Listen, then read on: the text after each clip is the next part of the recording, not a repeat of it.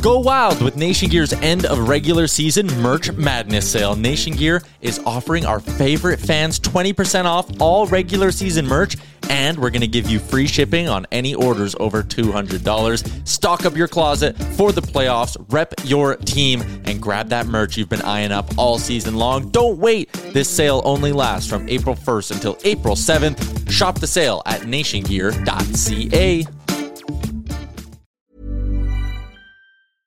Hey, I'm Ryan Reynolds. At Mint Mobile, we like to do the opposite of what Big Wireless does. They charge you a lot, we charge you a little. So naturally, when they announced they'd be raising their prices due to inflation, we decided to deflate our prices due to not hating you.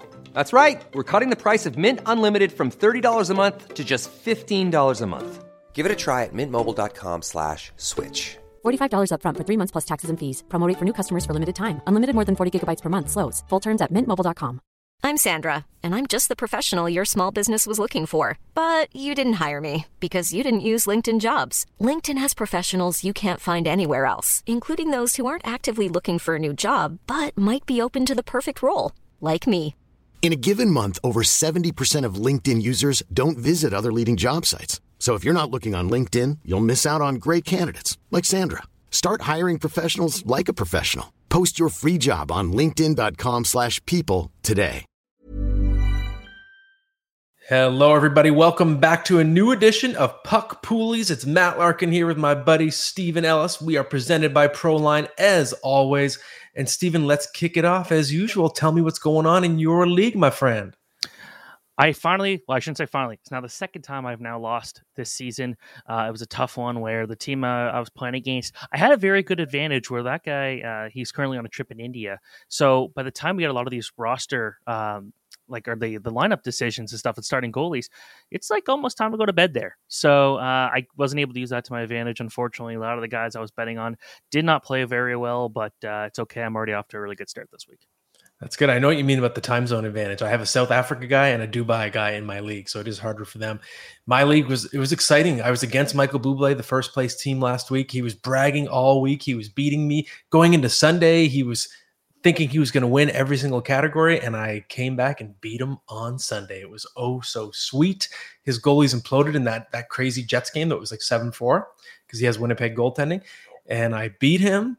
I slayed the dragon, and now I'm back in the division lead. And now what I'm trying to decide is whether to trade Trevor Zegras. I don't want to sell too low. He's not doing what I expected him to do, but it's a keeper league, so I'm a buyer team. Maybe I'll sell him. I got to think about that one. So let's dive into the pickups, Stephen. What's going on?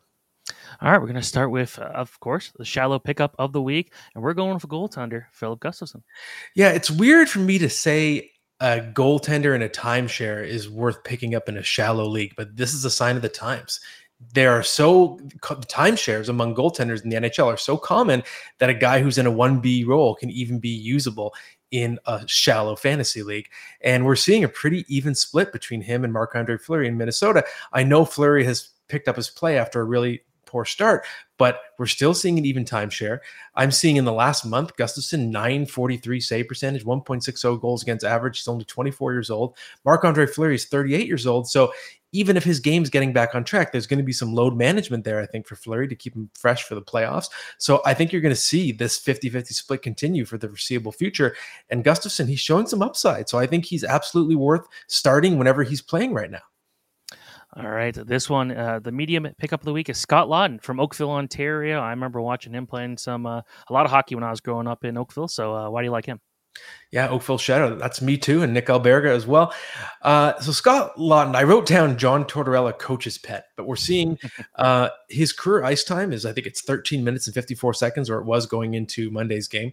And he's up over 18 and a half minutes this season in Philadelphia. He's being used in all situations, and he's become sort of like a poor man's Sam Bennett in banger leagues, where he does a little bit of everything, available in 80% of leagues. And his 82 game pace going into last night's action was 26 goals, 46 points, 175 shots, 198 hits. So you're getting that nice little stat buffet. It's going to be someone who obviously fills out the depth part of your roster, but I just like that he contributes a little bit of everything right now. And there's a tiny bit of pedigree. You don't think of him as a skilled player, but this was a first round pick. He's sort of spent most of his career as a grinder, but he it's not like he has no skill. So he's getting a bit of a bigger opportunity now, and he's sort of running with it.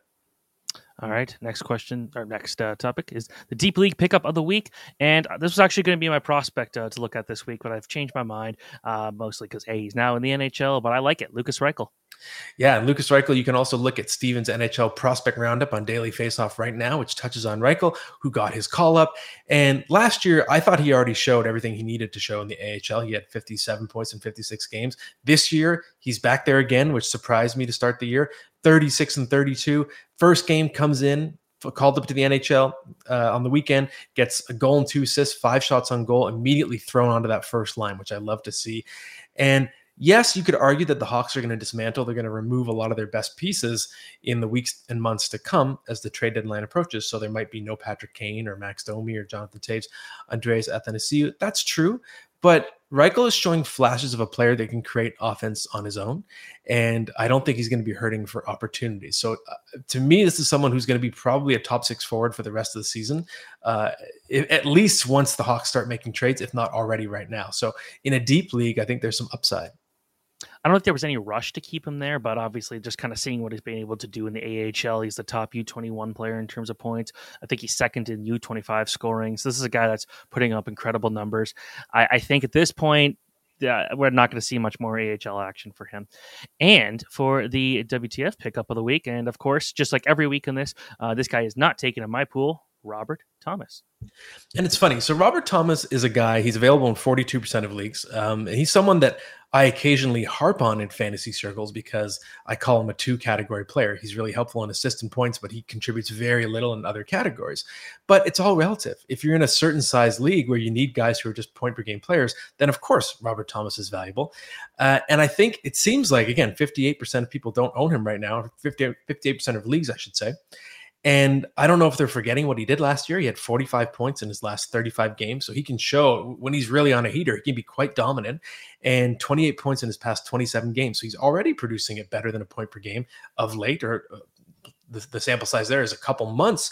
And it doesn't seem like losing Ryan O'Reilly and Vladimir Tarasenko from the lineup is hurting him. He's a puck distributor. He can make others around him better. And I think he's going to be quite a major asset for assists and points going forward. So I think you want to ride that wave. And I think this season is weird because being a point per game player doesn't matter, or doesn't mean what it used to mean, because scoring is up. But that might be depressing his value a little bit. And I think he's going to be better than a point per game for the rest of the season. So you might want to catch that wave before it gets too high like it did last year. All right, and the tip of the week, and this is one where last week I was talking about, hey, I should trade JT Miller, and I was trying to make it work out, and then the trade never actually happened because the person I was trying to make a trade with ended up hearing this, hearing what I had to say about him. So this is where you come in. Yeah, this is a thing that happens all the time. I've been guilty of it as well. It's when you're in a trade negotiation with another GM and you're trying to explain why you want this player, but you're also trying to make sure the offer's fair, and you start saying negative things about the player you are trying to get. So you're saying, oh, he's a regression candidate. His shooting percentage is high. He's always going to get hurt. That injury's coming. Oh, his line mates aren't very good. And then basically you just start trashing the player. And then you have the other GM might say, well, why do you want this player? You're just telling me all the things that I shouldn't like about him, and that's why I should give him to you for free. It just offends the other GM. Then you get this battle where the other GM is going to start insulting your player, and you're just going back and forth, dumping on the player that you both want. Like, you're just lying to each other. And I've said that. I'm like, wait, let's just stop dumping on each other's players. Like, we're trying to make this trade because we each want that other guy. So stop lying to each other. Be honest. Admit that you like this player and that the player has attributes you want. I think the only time that it's fair to criticize a player you're potentially getting in a trade is if someone is really trying to sell you on that player, which can obviously arouse suspicion. If you didn't ask for a certain player and this GM is bringing him to you saying you really should acquire this guy, then you can say, well, I don't know. What about this and this and this? But when you're trying to get the player, it's just poor form. And then you just get this negative negotiation that leaves a bad taste in the other GM's mouth and your mouth. You end up just squabbling, and it's not fun. So don't do it. All right. I like that. That's it for all the opening topics. And we have a very special guest today. Yeah, this is a guest. I've been circling this guest for a while, not just for puck poolies, but in the game of life, because this man, he's one of the most dominant poker players ever. and he's someone who plays fantasy hockey. He's a diehard. I've been trying to recruit him for my own league, and there's been a flirtation there. I haven't been able to get him to join, but he is a big fantasy hockey player. Daniel Negreanu is up next. And ta-da, look at that. Speak of the devil, there he is. How you guys doing? Good, Daniel. It's good to meet you in person. I was just saying before you came on, after several years of like trying to recruit you into my hockey pool, like a little courtship there. It's good to sort of meet you in person. Yeah, absolutely. I've read your stuff for many, many years, as you know, as a hockey nut. For sure, that's awesome. Well, we won't keep you too long. If you're good to go, we'll launch into it. Okay. Yeah, no problem. I'm ready. Okay, beauty. Thanks, Steven, thanks ready? for coming on. Yep, all good to go. Okay, good stuff. Yeah, Daniel, this is Steven Ellis, by the way. Yep, nice to What's meet up, you. Steven? Not much. How you doing? Chilling. Yeah, thanks for coming on. Yeah, of course. Okay. We will count it down in 5 seconds. Welcome back, everyone. He is a 6-time World Series of Poker bracelet winner, 2-time World Poker Tour champion, a diehard fantasy hockey player. It is my pleasure to welcome Kid Poker himself, one of the most dominant players of his generation, Daniel Negreanu. Daniel, it's a pleasure to have you on, my friend. How you doing? Well, it's a pleasure to be here. My favorite thing to talk about by far is fantasy hockey, so much so that I annoy people, right? Like nobody wants to hear my fantasy hockey bad beats, but it feels good to be able to tell them. So let's do that. All right. Yeah, we'll commiserate together. And that's sort of where I want to start because, of course, your background, you're famous for what you've accomplished in poker. But I want to start with hockey because you're obviously a massive diehard. That's why I kind of got on my radar that you're a big fantasy player. But where did your love of just hockey in general start? Is it, being a fan as a kid? Is it playing? Did you play organized hockey or just where did it come from? Well, being a kid growing up in Toronto, hockey's a big part of the culture. And I remember like bleeding blue and white. I remember crying as a 6, 7-year-old, crying a lot, right? Because, the Maple Leafs back then gave you a lot to cry about. And of course, the era of Rick Vibe is where I started to become a fan. And then, Wendell Clark was like my hero. And, that era was when I really started to get into hockey. And through that, just becoming more interested. And I was actually, back then, I was interested in a lot of sports. Whereas today, I'm pretty much just a hockey guy. Because when you're a kid, you got a lot more time. But now, now I'm pretty much just a hockey diehard. Okay, so does that mean, are you part of the 93 heartbreak generation? That's my generation. I was 10 when that game happened, then with the Gretzky high stick and Kerry Fraser. Is that sort of your most memorable, devastating moment as a kid? Was that the most memorable? I think so, because before that, it was just a lot of losing, right? Yeah. But that was the first time where we had a team where it felt like, wow, we're actually quite good. We got Felix Potvin in net. Let's go. So obviously your background's poker and everything like that, snooker, cards, poker, whatever like that. But is that kind of what attracted you to fantasy hockey in the first place? Kind of just like games of probability? So I've always been a stats nerd to the point where before video games offered the opportunity where you could just like play a baseball game and it gives you stats, I did it by hand. My mom was like, what are all these papers, right? And I had all these papers of stats that I would track myself as I played video games.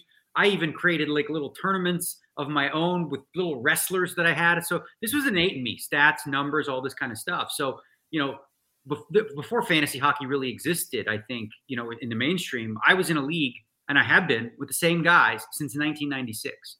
And it's the most fun thing I do of like anything. And I spend thousands and I'm going to get thousands of hours on this league. And it's just time well spent. What was fantasy hockey websites like back then? Or was it like hand track? Like what was that back then? Well, we created our own, right? We created what's called the Alternative Hockey League, right? Which is 20 owners, 5 divisions. We play head to head, but on nights when there's 6 or more hockey games. But back then, in order to input our lineups, we had to leave a message on a voice recorder. So like we had to phone somebody and he had a recorder and he's like, put your lineups in here, right? Because there was no like, yeah. And I remember I had AOL dial-up the first time I had a computer, and like the main webpage, like I'd wake up in the morning and I'd have it start downloading. I'd go have breakfast and I'm like, oh, okay, it's almost done. Like half the page downloading, and then you'd hear. Oh yeah, of course. No, I want to see how I did last night. Yeah. And then we would also phone, I think it was the Score back then, before the Score was the Score, where, you would like watch this TV channel to see scores and see who would score, or phone a hotline. So yeah, we've come a long way since the late 90s era. No kidding. That's right. I remember it was Headline Sports before it was even the Score, because I'm a Toronto guy as well. So I remember it very well. So Daniel, I've been dying to ask you this question specifically. I'm just so curious about how poker translates to fantasy hockey. Are there any skills you've gained from your career that you can actually apply to get better at fantasy hockey? And the example I had was like, can a fantasy hockey player have a tell? Because it's not like you can read them at the table and it affects the NHL player performance. But if there's any example like that, something you applied from poker to fantasy hockey. Absolutely. And I'll tell you why specifically, because what we do is we do sort of auction style during the free agent draft. But as a poker player, one of the things that you're comfortable with is numbers, statistics, math. So looking at underlying numbers, not just seeing like, oh, this guy scored 6 goals. But how has he done that? Oh, he had 9 shots and scored 6 times. Okay, probably not going to be able to keep that up. So a poker player innately is going to be good at that. As far as the auction aspect, what we do typically is, we have contracts. It's a keeper league, of course. I have Jack Hughes until he's 34 years old. He is going to be on my team till he's 34. For real. I was like, I'm all in on Jack Hughes. But part of what we do sometimes is, let's say, for example, there's a free agent available, like a Sidney Crosby.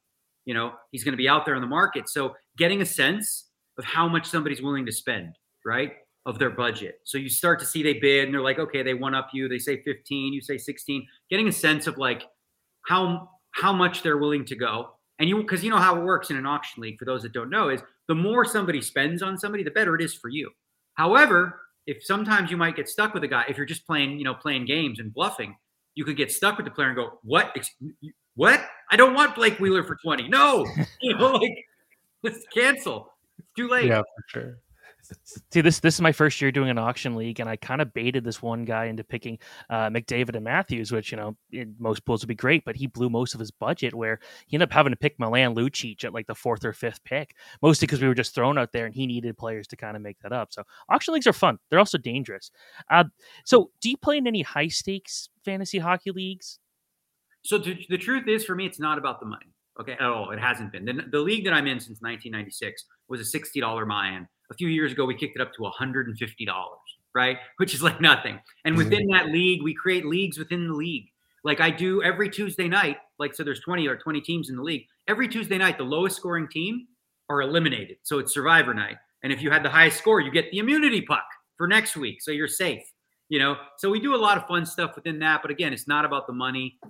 It's always just been about the bragging rights. And, I've got 3 AHL titles since 1996 out of 20, which is second most.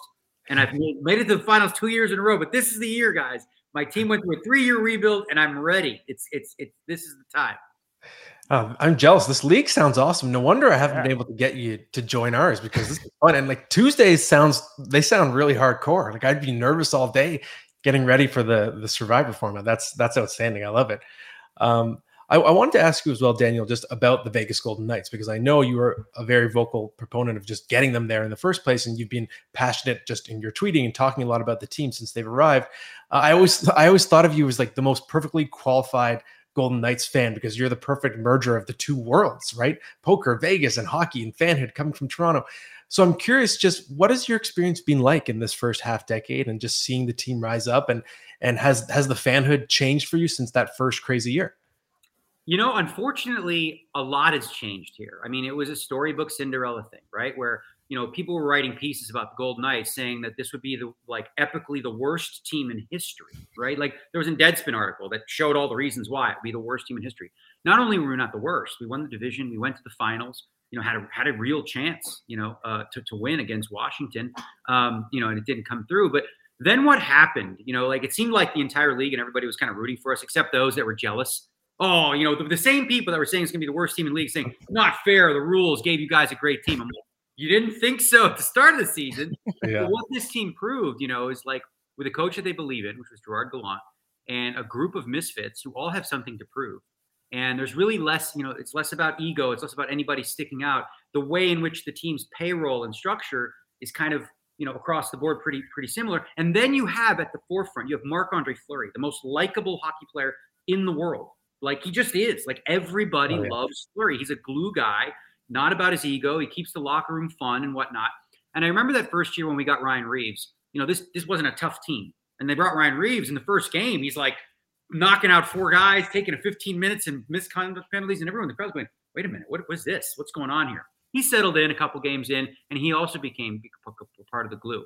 What happened with that glue and that core, the nucleus, the most beloved players on that team were shipped away unceremoniously in really kind of like, I guess, ways that really upset the fan base. First it was Gerard Gallant, who, just took his team to the playoffs 2 years in a row, was scheduled to be the all-star coach. And then they lost 4 games in a row and you chopped the head off Gallant. You're like, whoa, wait a minute. Then of course you have, the whole Fleury debacle, with bringing in De Boer, who was, a guy who was at odds with Gallant. And then, the most popular players in Alex Tuck, Nate Schmidt. I mean, literally, if you go down the list of like who sells the most jerseys, they're next up on the block, right? So the team changed. No longer was it this team of misfits. Now all of a sudden you're bringing in $10 million players like Mark Stone, Max Pacioretty, Pietrangelo, and then of course the big Jack Eichel deal. So it's completely changed, and I think a lot of fans are just upset with how things have rolled out. They've struggled last year through injuries, and that's obviously part of it. But you also traded for a guy who was going to be out till February, so you sort of took that on your own. You have to take responsibility for that as well. Yeah. So you'll see kind of these famous bad beats at the poker table, but do you have any memorable bad beats playing fantasy hockey? Oh, so many bad beats. Okay, I'm just going to tell you this year. This year, my team on average scores the most of anyone in the league. I'm number 1. Okay, so there's 20 teams in the league, right? Now, I've had, so in our league, 3. So basically 2.91 goals scored against, right? Myself and 4 other teams in the league average that or better, right? But against me, all the drudges of the world, they just seem to score in bunches.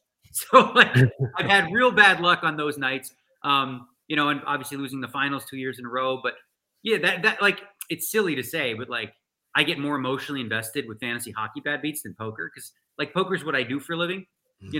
But fantasy hockey, like you see sometimes, I had one. This was the one. I can't even remember the name, but I had like Crosby. This was this year. Crosby, Robertson, Hughes, and like 5-6 guys like that against the guy whose lineup was like his best. He was a bad team. His best player was like Thomas Novak in Nashville. Okay. And like I had all my guys going. All I needed was an assist, and they all got blanked. And it was like, he figured out the odds. I think someone figured out the odds because we're math nerds. And it was something like 7 million to 1. Oh, man. Oh, wow. I feel it. As someone who just lost his fantasy football championship because of Nick Foles, because Nick Foles, he got negative points, and that made a different team make the final. And then I lost to that team instead of the team that should have been going to the final. I know what that feels like. I had a bad beat in 2013 where I was trying to flip the assists category in the final, and I dropped Andy McDonald. No, I dropped Jonathan Huberdeau for Andy McDonald. Jonathan Huberdeau got 2 assists on the final day of the season, and I lost assist by 1. So I cost myself a championship. Andy McDonald, if you're out there, you cost me a championship. Still sticks with me. Bad management. That's all on you. Yeah. Own that. Yeah. I know, you're right. It is. It's on. I got to own it forever. Yeah. I wanted to ask you, Daniel, about the poker boom, because people talk about it, going back to Chris Moneymaker in the early 2000s, but there's also this tie-in I find, especially in Canada, because during the 04-05 lockout, of course, like TSN networks like that started airing a lot more poker to sort of fill the time. And then there was this huge uptick in poker interest. I noticed, being a Canadian university student at the time. And I'm curious, what was it like to experience that on your end? And is it fair? Do you think there was a poker boom during the lockout? And just any experiences you could share from that time? Yeah, on a personal level, it was massive for me because I played a tournament before the lockout where the entire tournament I'm on TV and I was wearing. Hey, I'm Ryan Reynolds. Recently, I asked Mint Mobile's legal team if big wireless companies are allowed to raise prices due to inflation. They said yes. And then when I asked if raising prices technically violates those onerous 2-year contracts, they said, "What the f*** are you talking about, you insane Hollywood ass?" So to recap, we're cutting the price of Mint Unlimited from $30 a month to just $15 a month. Give it a try at mintmobile.com/switch. $45 up front for 3 months plus taxes and fees. Promo rate for new customers for limited time. Unlimited more than 40 gigabytes per month. Slows full terms at mintmobile.com. There's never been a faster or easier way to start your weight loss journey than with PlushCare. PlushCare accepts most insurance plans and gives you online access to board-certified physicians who can prescribe FDA-approved weight loss medications like Wegovy and Zepbound for those who qualify. Take charge of your health and speak with a board-certified physician about a weight loss plan that's right for you. Get started today at plushcare.com/weight loss. That's plushcare.com/weight loss. PlushCare.com/weight loss. Everyone knows therapy is great for solving problems, but getting therapy has its own problems too, like finding the right therapist, fitting into their schedule, and of course, the cost. Well, BetterHelp can solve those problems. It's totally online and built around your schedule. It's surprisingly affordable too. Connect with a credentialed therapist by phone, video, or online chat, all from the comfort of your home. Visit BetterHelp.com to learn more and save 10% on your first month. That's BetterHelp, H-E-L-P. Maple Leafs jersey, right? So like it's nonstop on Sportsnet and all the networks, and they're like constantly showing that because obviously there's no hockey to watch. And I think a lot more people are at home twiddling their thumbs thinking of what to do. And then I think for obviously a lot of Toronto fans and seeing me in that jersey was like, oh wait, we got to root for that guy, right? Because he's the Canadian. But I definitely think specifically in Canada, that lockout led to it was happening anyway globally, but in Canada, it's only emphasized even more so by the fact that people's eyeballs on the networks that they typically watch hockey are being inundated with poker. Mm-hmm. So now that there's an NHL team in Vegas, and obviously the last couple of years, do players ever come to you for poker or any card game advice? There's only one who's been a buddy of mine ever since he played for the Toronto Maple Leafs, and that's Phil Kessel. Right, he's playing here, for the Vegas Golden Knights right now, and he loves to play pot limit Omaha and stuff like that. And we talk hands and stuff like that and strategy. And it's kind of like his poker is very similar to his hockey in that he's very streaky. I mean, if you look at him career-wise, like he gets into his head sometimes where if he's like, in a just not, hitting a lot of posts and stuff, he's like, bro, I can't catch a break. I can't win a pot. And then he'll say the same about poker. So there's a lot of similarities in the way that he approaches it, but he's very resilient. Like he finds a way. Obviously his start here in Vegas hasn't been ideal. He's sort of been, kind of on the third line, but sort of with different line mates every game and, struggling, to sort of fit into the system as of yet. But I know he's a resilient guy, and he's a guy that I'm happy to have here. Like he actually makes it easier to root for the team, just having him on there. For sure. And I'm with you, Daniel. I've sort of been viewing the Vegas Golden Knights as the team that kind of treats players like cattle, is how I put it in recent years. So I feel for any fan of the Golden Knights. It's probably harder to cheer for them now than it was in the past. Daniel, I think that's it for today, but thank you so much for coming on. It's awesome. I've been wanting to talk fantasy hockey with you for a long time, and maybe you're still my white whale. I'll try to get you into the LAR Canada Hockey League one of these years, but for now, enjoy what sounds like an awesome league. What? Send me the rules now, and I'm going to prepare, and I'm going to study for it so I can dominate your league. I want to know what guy. You're not using penalty minutes, are you? No, we're not. No, we got rid of them years ago. No, we're banger. We're hits. Like here. Blocks. Oh, my guy did something stupid. Here's a couple points for you. No, exactly right. You don't want to reward that. So I'm with you. If that's a selling point, I'm gonna send you the categories. Please do. All right. Okay. Thanks, Daniel. You got it. All right, that's it. Thanks so much. All right, you got it, guys. That was awesome, man. Cheers. Yeah, thanks so much. It was fun. All right, and I'll be able to do your league next year. Okay, well, right now there's always like a waiting list if somebody drops out or if there's like a controversy, somebody leaves. But I'll keep you in mind next time we have a spot. How many teams in your league? We have 16 right now, and we have 16. We have one celeb. We have Michael Bublé's in there. He's always at the heart of all the controversy. He's just right in the thick of it at all times. I believe it. Yeah. Okay, awesome, man. Thank you so much. All right, man. Have a good one. Yeah. Okay, see ya. Bye. That was awesome. Yeah, he was really good, eh? That was excellent. Yeah. I want to lead it off actually after this because I want to add something to what he said at the very end. Okay, perfect. I just want to share a fun story of the. And I think I may have shared it on the Hockey News podcast, but it was the year where I picked Jody Shelley first overall in the draft, and Evgeny Malkin did not go drafted, and that was the year I think he was the top scorer. Okay, yeah, go for it. Okay, so in 5, and then go for it.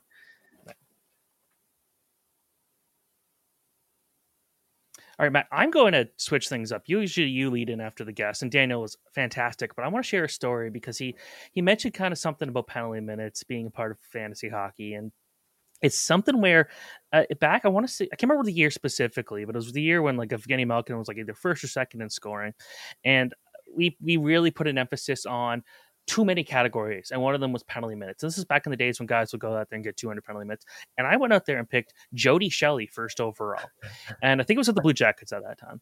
And Jody Shelley was not a good hockey player from a the important parts of the game, the goals and assists, but he got lots of penalties. So my fantasy league did not go that well. That year also, I believe it's both Jerome McGinley and Malkin didn't get drafted because it was a salary cap league. And at the time we were using real NHL salaries. And so you wouldn't pick really good players because you were trying to build a team that made sense from a fantasy perspective that also it's again had to be salary cap compliant at the time when the cap wasn't that high. So like two of the best players in the league that year just they weren't in it. But Jody Shelley was.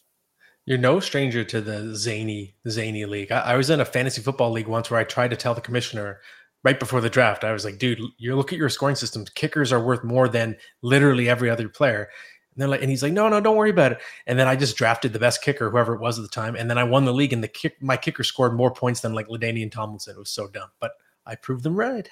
Yeah, it's like my league this year. It's like you almost like there's a better, like if you don't have two goalies playing, drop a defenseman and just lose that extra roster spot to bring in a goalie. All our goalies this year are just dominant. Like if you look at the top guys to add, and it's like the top 8 are goalies, and some of them are even backups on their team.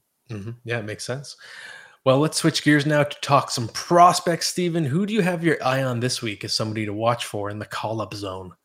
Well, I'm going to go with somebody who just got sent down and actually just got traded, Shane Wright.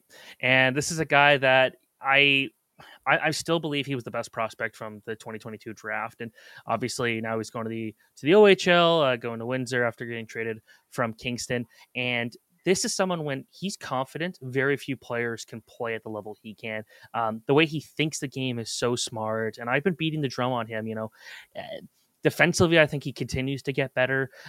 Didn't go out there and blow anybody offensively away from the World Juniors. But I think the issue was also Connor Bedard just did what Connor Bedard does, and it made it unfair for everybody else. Because I thought Shane Wright still had a pretty solid tournament. He had a very good championship game. It was like when they needed him to play well, he did.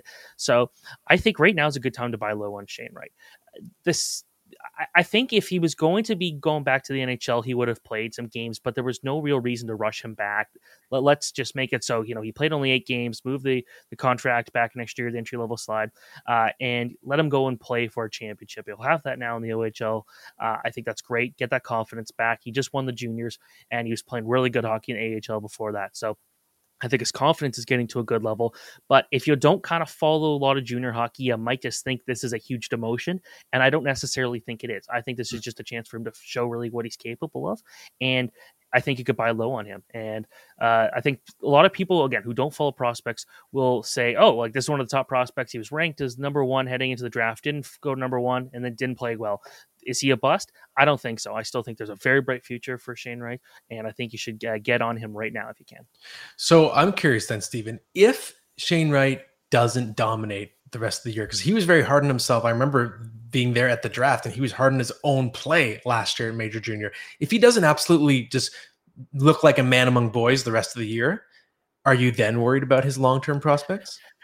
See, that's the thing. That this team he's going to a Spitfires team that's had no issues scoring. So I think I'm still not concerned. We're still talking about a guy, he's just 19 years old. Like this is still a guy that for years we were hearing his name. So let's not forget, and this is not exclusive to him, but a lot of prospects did miss an entire year of hockey due to COVID, and I felt like he had to play too much catch up. I think if he had that extra year, I think we're still talking about a guy that does go first overall, and there's no concern about his play.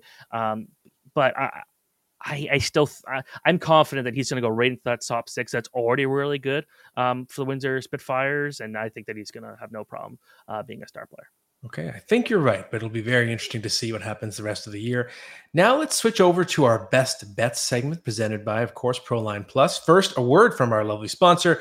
Proline Plus is not just another sportsbook, being the only one that gives 100% of profits back to Ontario, back to the government.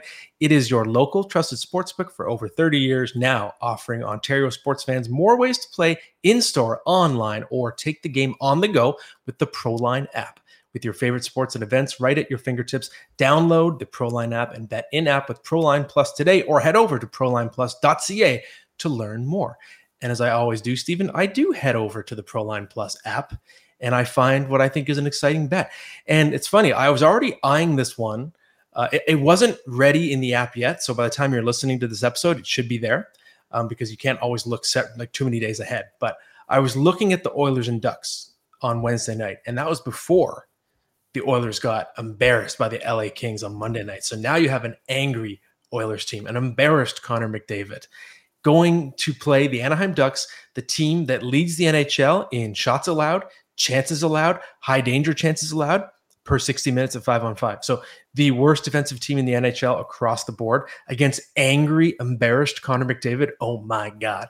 So I'm not just looking at a traditional bet like a money line, something like that. I'm looking at a special bet, and this one is called Race to 5 Goals. So you're going to get much better odds on that, much better return if you place that bet on the Oilers to be the first team to score 5. They might get 5 in the first period, man, the way this game is setting up. So I really like that bet. It's a fun bet, too. You get to watch the game and cheer for the Oilers to score 5 times, which I really think they have a realistic chance to do it. Just the conditions are absolutely perfect for the Oilers to go nuclear against those poor Anaheim Ducks. So that is my bet, Steven.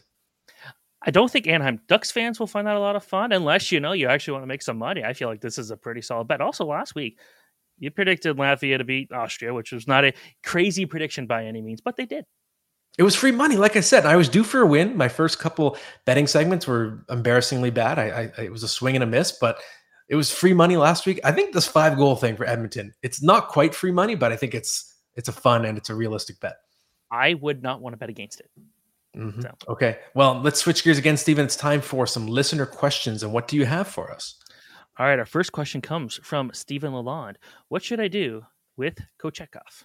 It's funny. This is one of the questions I've been asked the most all season long. It's come up in the fantasy mailbag we do with Nick Alberga on Daily Faceoff. I think it's come up multiple times. And it makes sense because you have this weird logjam situation with Freddie Anderson, Antti Raanta, and Anderson's coming back soon from his injury. And what makes it complicated, of course, is that Kochetkov is waiver exempt. He's the only one of the three who is. So it stands to reason when those two come back, he's the only one they can send down to the AHL.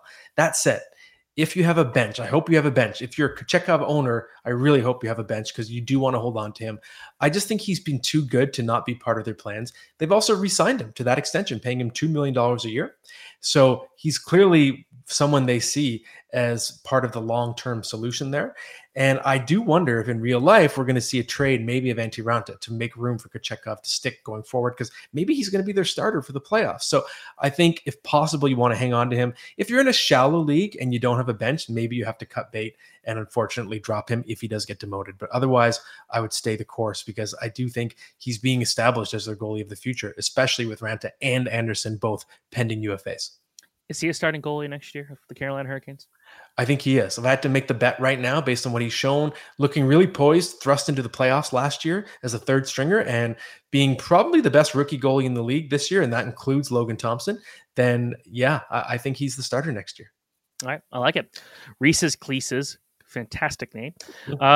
Which goalie would you keep the rest of the year? Matt Murray or Darcy Kemper?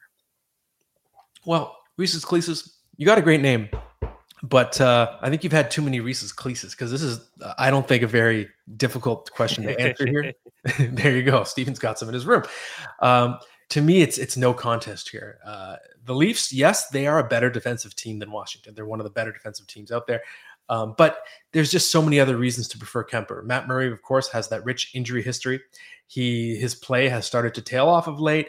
And he's in much more of an even split with Ilya Samsonov, whereas Darcy Kemper has more of the net to himself. Charlie Lindgren is a good backup, but he's not a threat for starting duty. And Kemper's just been really good. I think the last I checked, his save percentage was .920. So he plays more than Murray. He's less of an injury risk, and he's been arguably better than Murray anyways. So to me, this is quite an easy choice. And don't spend too much time worrying about it. Just go Kemper. Yep, I like that one. Next question comes from Samuel Cross. Lucas Raymond hasn't been as good as a sophomore as he was as rookie. What are your long-term expectations for him? I want to hold on to him as one of my keepers. Yeah, it's a tough one. He has been a bit confounding this year, and I am a big fan of his. And he's just a really intelligent player, dynamic player. I've mentioned before on some of our other shows that I did a long story about Lucas Raymond when I was still with the Hockey News, and I talked to Jeff Blashill about it. I talked to just different members of the organization to learn more. I think it was Sean Horkoff I talked to as well to learn about just how they feel about Lucas Raymond, and they love him. They just think he's so studious and confident, and I just think he's a dynamic player. To me, he's going to be a regular 80-point guy in the NHL. Maybe not that much more than that because of his two-way game, so it could be sort of a Henrik Zetterberg type of career for Lucas Raymond. I'm disappointed in that regression for sure. But if you just look at the Red Wings roster, yes, they added a lot in the summer and they're on the rise. They have some great prospects, but just the overall talent at forward, it still has a long way to go. I still think that Lucas Raymond will gradually get better help around him and his numbers will go up. So he's just 20 years old. Last I checked, his pace was 50 points. It's not terrible for a sophomore, especially as young as he is. So I think he is a hold if you have him in a keeper league. And if you don't have him in a keeper league, I think it's a great time to buy low. In my own league, he was dropped, which shocked me. And then he got scooped, of course, by one of the shark GMs that had a high waiver priority. So I would not give up on him. And he's still on pace for 50 points this year. And like, again, a couple good games could change that. And maybe he's closer to that 57 game pace. So, while it's a slight step down and not an improvement like you would expect in a second year player, I'm not worried one bit. This is a guy that, I think what we saw last year to me was a bit of a surprise. I thought he was going to be one of the best prospects, but this was a guy that still wasn't trusted by his own like Swedish league team to play a lot of minutes, and then was instantly thrust into a top scoring role with the Detroit Red Wings in the NHL. So I feel like that was a bit more of an anomaly, and this is kind of what we should have expected at this point. So I'm not worried, but I think that Detroit's got a good one on their hands. And I believe the last question comes from Jared Kruger. Do you think Bo Horvat can sustain his high scoring rate past this season? I believe right now he's on pace for like 60-something goals. Is this just another case of a pending free agent trade target turning on the Jets, or is he finally becoming the real deal? Yeah, it's funny. Next to Kochetkov, this is probably the other question I've been asked about most this year, and there's no chance that he sustains this. So his career high is 31 goals, and he's on pace for last I saw it was 61. So Bo Horvat doubling his career high in goals, which he only just set last year. And he's in year 8 or 9 of his career. And I say that with the disclaimer that he has improved a lot. He's sort of found his role in the NHL as a goal scorer on the power play, a net front presence who's really strong in the bumper role, as Frank Saravalli wrote in his analysis on Daily Faceoff this week about Bo Horvat being traded. So I do think he's leveled up as a player, and I think he could be a 30, 35 goal player for several more seasons. That's possible, but 60 goals, like what is going on? And it's right there on the page in the shooting percentage. It's 24.4%. His career is 14.1. I think the highest career shooting percentage in NHL history is, I don't know, it's like, or at least in this generation, it's like 17 or 18 or something. I think it's Stamkos or maybe Draisaitl. But 24.4, that's impossible. There's just mathematically, he cannot sustain this pace. So he is a huge regression candidate. He's a massive sell high, and it doesn't mean he's going to have a bad year or a bad finish to the season. He might just score at a 30 goal pace in the second half rather than a 61 goal pace. What are you kidding me, man? So yeah, sell him if you got him. So, all right, that's it for the questions. Okay, we're going to finish it off, of course, with the starting lineup. And if you are familiar with Stephen Ellis's work and his hockey adjacent work, he, of course, is the king of the doodle drawings to sort of show highlights in the middle of a game. He also is the king of finding really weird, obscure versions of hockey that aren't always even played on ice. So I want you to give me your top 6 non-traditional versions of hockey. Well, I'm going to start it off with the one that I played the most and I'd say I was the biggest fan of, and it was ball hockey, which is not totally crazy, but I've played against some pretty quality players in ball hockey, including Connor McDavid in one game. So I could say ball hockey is something I absolutely love. Number 2, I'm going to go with unicycle hockey. And I did write a story about that a couple years ago. And the one thing they do is they play on unicycles, and unsurprisingly, at least the Toronto chapter, which is one of the biggest chapters of unicycle hockey, was started by a former clown. So, there's that. But they actually light the ball on fire sometimes and will play with it like that. I don't know why, but it looks really cool. I have some cool pictures I took of that. I actually am probably the only person with a 360 YouTube video of people playing that. I put it in the middle of this game, and guys were deking past my very expensive camera, which I don't know what was going on in my mind that I wanted to put an expensive camera between a bunch of people on unicycles, but I did anyways. Number 3, I'm going to go with mini sticks. Way too much fun playing that growing up. I used to have fantastic tournaments. I had an Olympic style tournament where it was like, I think there were 6 of us, and we made up a group of like 16 teams. We had to play each other all the way to the final, and it was Canada versus Scotland in the final, and Scotland beat Canada this one year. I was Canada, my brother was Scotland. He scored a super sweet goal. Didn't matter. Next one I will go with is foot hockey. And this is one we used to play all the time in elementary school. It's basically just soccer at that point, but it's a tennis ball. We had like a little court, and we had these epic battles between the grade 8s and the grade 7s. But the grade 7s were all these guys playing AAA or AA, and the grade 8s were all these kids playing house league. So one group was definitely more athletically inclined than the other, but the battles were great. No sticks involved, just kicking the ball. It was pretty intense.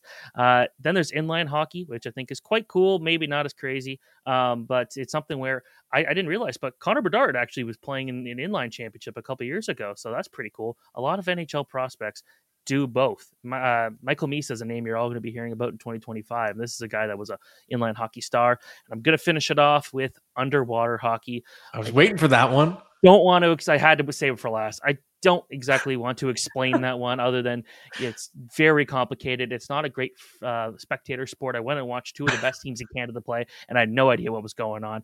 There is a version that I've seen played in Europe where, I say play, it was 2 guys in a video, but literally upside down on ice, and they were playing underwater while under ice, and it was crazy. So I'd say those are some of the more unique versions of hockey. They're all a lot of fun, and I'd say go watch a unicycle hockey game if you ever get a chance. Well, those are some great picks. And underwater hockey, I would just take penalties left and right, because I assume the ref can't see it unless the ref is like in a scuba suit underwater. The refs probably would have to be able to catch refs. It, right? I don't know about refs, but I know that the game is played very tightly, and also like you can only be underwater for a few seconds before you die, so you just got to get up there. So plays take a while to develop. They're not really high scoring games. Yeah, you're just like, yeah, that would be tough. Foot hockey also forever in my heart. And it's weird because even though you can say it's just soccer, somehow it wasn't. Like it was played, it was so different. Yeah. Differently. It was like there's body checking, and just the way you move the ball was more hockey strategy. Like you do like one-timers and stuff. Like I don't know why it was different, and we used to allow our goalie could have a mini stick, like a goalie mini stick. He'd be they could have a stick. See, for us, it was depending on the weather. It would be like they take their coat off, and that was their like blocker and glove. But we actually got a tennis ball. We got tennis balls banned in our elementary school because of this game. It was cool because eventually they got unbanned, and then the principal came and watched our big championship game, which was really cool. Like it was way too intense for what we were doing, but it was like we all looked forward to it. All right. Well, thank you for sharing that story about foot hockey. Always near and dear to my heart. And thank you, Stephen, for this episode. Thank you to Daniel Negreanu for coming on as a great guest. Thank you to ProLine. And that's it for this week. Keep watching, keep listening. We'll keep bringing the fantasy hockey tips for you. Awesome. I think that was the best episode.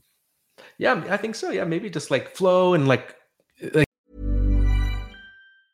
Mom deserves the best, and there's no better place to shop for Mother's Day than Whole Foods Market. They're your destination for unbeatable savings, from premium gifts to show-stopping flowers and irresistible desserts. Start by saving 33% with Prime on all body care and candles. Then get a 15-stem bunch of tulips for just $9.99 each with Prime. Round out Mom's menu with festive rosé, irresistible berry chantilly cake, and more special treats. Come celebrate Mother's Day at Whole Foods Market.